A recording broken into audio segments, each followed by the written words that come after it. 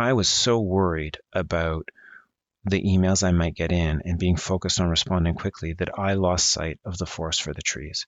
I was focused on responding to individual emails without realizing the impact that it was having on my actual ability to do my work.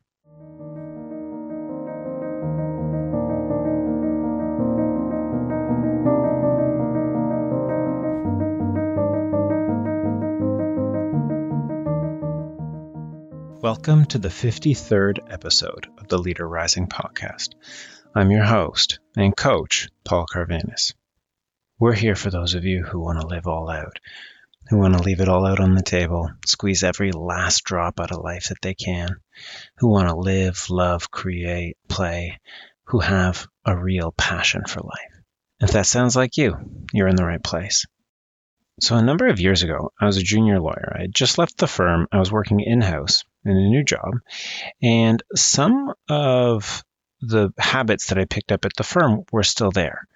I had this expectation, whether externally imposed or internally imposed. I, at this moment, honestly cannot remember.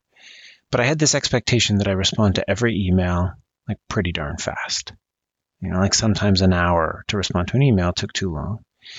And so it got to the point where I was actually really nervous during the day. I was constantly waiting for this email to come in, any email, and so that I'd be ready to respond to it.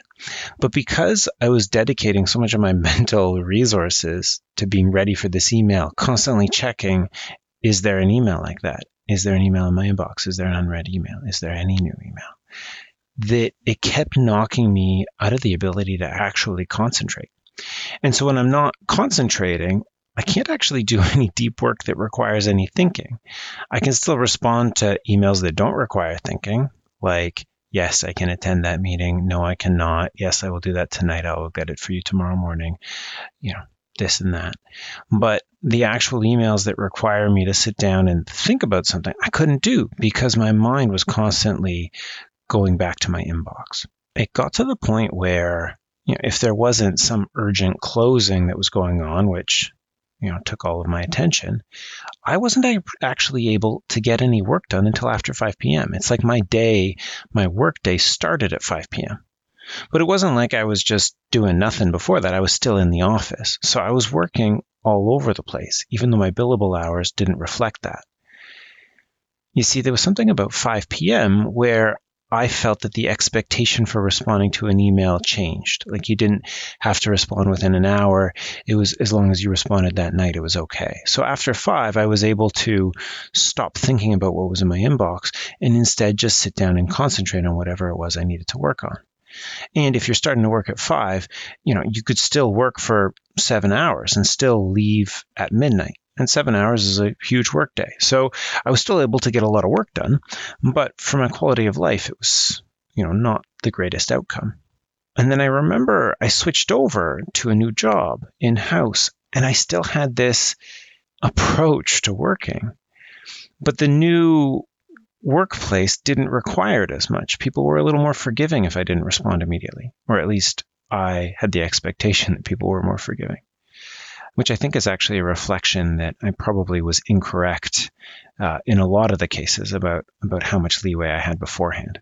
But anyway, here I was, new job, feeling like I had a little more leeway in which to respond so I could actually take more time to concentrate. And yet for some reason, I just couldn't. There were certain things I just couldn't dedicate the time to. And so I remember after a few months, things were starting to pile up, but I was trying to make this work for me. I was trying to leave at the end of the workday and not start my workday at 5. And so I would leave by like 6:30 every day, which, for a lawyer, especially a junior lawyer on Bay Street, which technically my company was on, wasn't that bad. Right? But yet these things were building up. And so I remember one Sunday I went in there and just there was a buildup of stuff I just couldn't get done because I kept leaving at 6 and I wasn't like fully efficient beforehand. And I just sat down for 3 hours and I probably sent 20 different emails on 15 different files, like really just churned through a ton of stuff. And it was funny because the 3 hours of purely focused work probably would have taken me a day, maybe 2 solid days outside of it. The stat that I've heard about people who really get into flow, executives who get into flow, are 5 times more productive when they're in their deepest flow state than when they're not in a flow state at all. That's it. And a minute spent in flow is the same input as a minute spent out of flow, and yet the output is a 5x difference. So how do you get into flow? Well, there's a ton of different answers to that. By and large, it seems the things in common are you got to focus, you got to concentrate, you got to remove distractions that stop you from focusing and concentrate, and you got to train your mind to do it. It's a muscle that builds and gets stronger over time. So anyway, I was able to do that on the weekend, and I was able to just churn out so much work. And I remember my boss feeling bad that I had gone in on a Sunday. I think they were happy with me there. They wanted to keep me there, and they didn't want me working on Sundays if I didn't need to be. And I remember just brushing it off because I didn't feel comfortable talking to my boss about my inefficiency during the actual regular workday and how that was, I just needed to go in on the weekend because there was stuff that had built up. And it wasn't the work's fault. It was my fault. It's funny, actually. I just want to point out that even there, I'm not blaming it on the work. I'm blaming it on me. Why does it need to be something that has blame? Right? And in that, you'll see self-judgment, which is actually, I wanted to talk today about the 4 horsemen of happiness. I don't really have a term for them yet. If you paid attention last week, you'll see that I decided to take stock of my current understanding of personal transformation. I've got a pretty cool map up there. If you found this podcast episode through my website, you'll already have it on the page. If you found it through anywhere else, just go to leaderrising.com/current understanding, and you'll see the map there. So last episode, I talked briefly about how I think things work. Today, I want to talk briefly about what I think makes things go wrong, where it doesn't work. And so there are 4 main types of things that I think get in our way as we're trying to be more productive and more happy. And those 4 things, which I'm calling the 4 horsemen of happy right now, pending a better title, which I'm sure will come along at some point. So these 4 horsemen are 1, numbing, 2, perfectionism, 3, worry, and 4, the tyranny of happy. I led with that story about me as a younger lawyer because I think it really shows the worry in action. I was so worried about the emails I might get in and being focused on responding quickly that I lost sight of the forest for the trees. I was focused on responding to individual emails without realizing the impact that it was having on my actual ability to do my work. People will forgive you for responding later than they want if every time you respond, you are thorough, diligent, and you do a effing fantastic job. And this constant worry was getting in my way of doing that. So yeah, I was being timely, but it wasn't nearly as good as it would have been had I just turned shit off.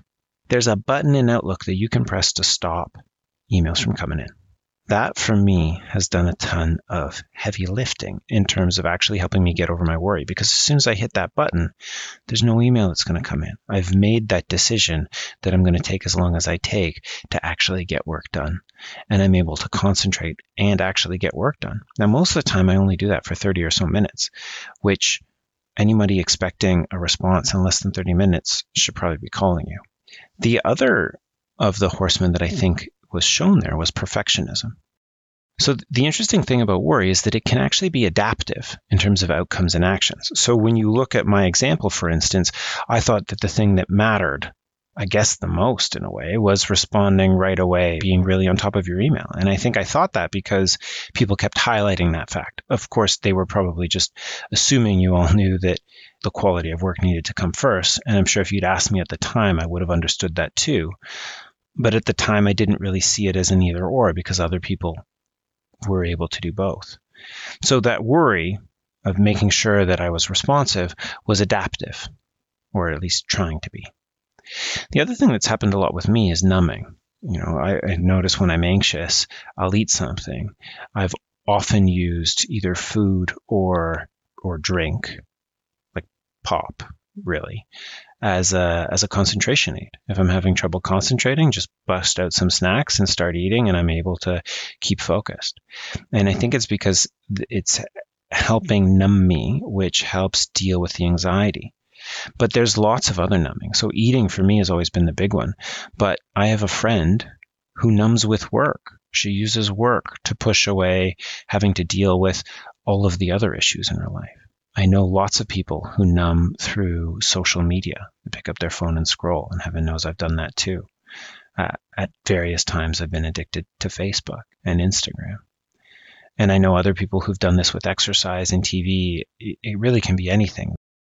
Brené Brown talked about it in The Gifts of Imperfection, where she said, I used to think that numbing was a bad thing. Now I've realized we all numb to a certain extent. The real issue is when you numb so much it gets in the way of a wholehearted life. And I have found that I do that because I don't actually face my feelings. I avoid them, but when I avoid them, they compound, and then there's the avoiding behaviors that in turn drive worse feelings. So that often doesn't work out very well for me. Perfectionism and the tyranny of happy are the two other horsemen that I haven't talked about yet. The thing about perfectionism is we often think it's really good. We often credit it with a lot of our success. Well, yeah, I'm really good because I'm so focused on the quality of my work, because I'm a perfectionist. And especially as a young lawyer, we almost wear it as a badge of honor. But it isn't really, actually. Perfectionism is a standard we can't attain. So inevitably, we end up beating ourselves up for not being perfect, because we can never be perfect. And in fact, Brené Brown says this best, that we think that perfectionism is a shield that keeps us safe from criticism, for the most part, or maybe from being unloved or something, or unworthy. So we think it's a shield that keeps us safe, but really it's the heavy armor that's stopping us from being able to fly. The last one I talk about is the tyranny of happy. It really fucks with our expectations for our life. So this is another one I'm intimately familiar with. I was told as a kid, love what you do and you'll never work another day in your life. And I thought that would be amazing. I would love to love what I do, and I would love to not work. This is great. And yet the reality of it is that life isn't like that. So it gives us unrealistic expectations, which means it gives us expectations that aren't often met. And when our expectations aren't met, that's generally when we're dissatisfied. Now, being dissatisfied is not conducive to also being happy. So in a way, telling us that this is possible, hey, love what you do and you'll never work another day, ends up putting us further away from that reality. The other thing that I think is interesting and that I'm exploring is I think there might be a connection between people who are chasing this happiness, who are under the tyranny of happy, and how they tackle discomfort. Work can often be boiled down to discomfort. It's an uncomfortable feeling. Whether you're doing something you don't want to do, you're worried about it, it's uncomfortable. The way that stepping into an ice cold shower is uncomfortable, and going for a long run can be uncomfortable. It can be really uncomfortable. And when you make it through it, it can also be incredibly rewarding. But if you expect to never work again, then you're going to feel that discomfort and you're going to put up your hand and be like, oh, something's wrong here. Something's wrong. My food isn't cooked enough. Something needs to change. When really, it isn't that the food needs more cooking. It's that you need to just eat it and enjoy it. So which one of these four do you think most shows up in your life? Is it excessive numbing? Is it a commitment to perfectionism? Is it worry that undermines you? Or is it this tyranny of happy, which messes with your expectations and increases your dissatisfaction? Anyway, I would love to hear what you think about this. So please let me know. Drop me a line, leaderrising.com/contact, or reach out to me on the socials. Although I'm not on there every day, so it might take a little bit for me to get back to you. Until next time, dream big and live bigger. Peace.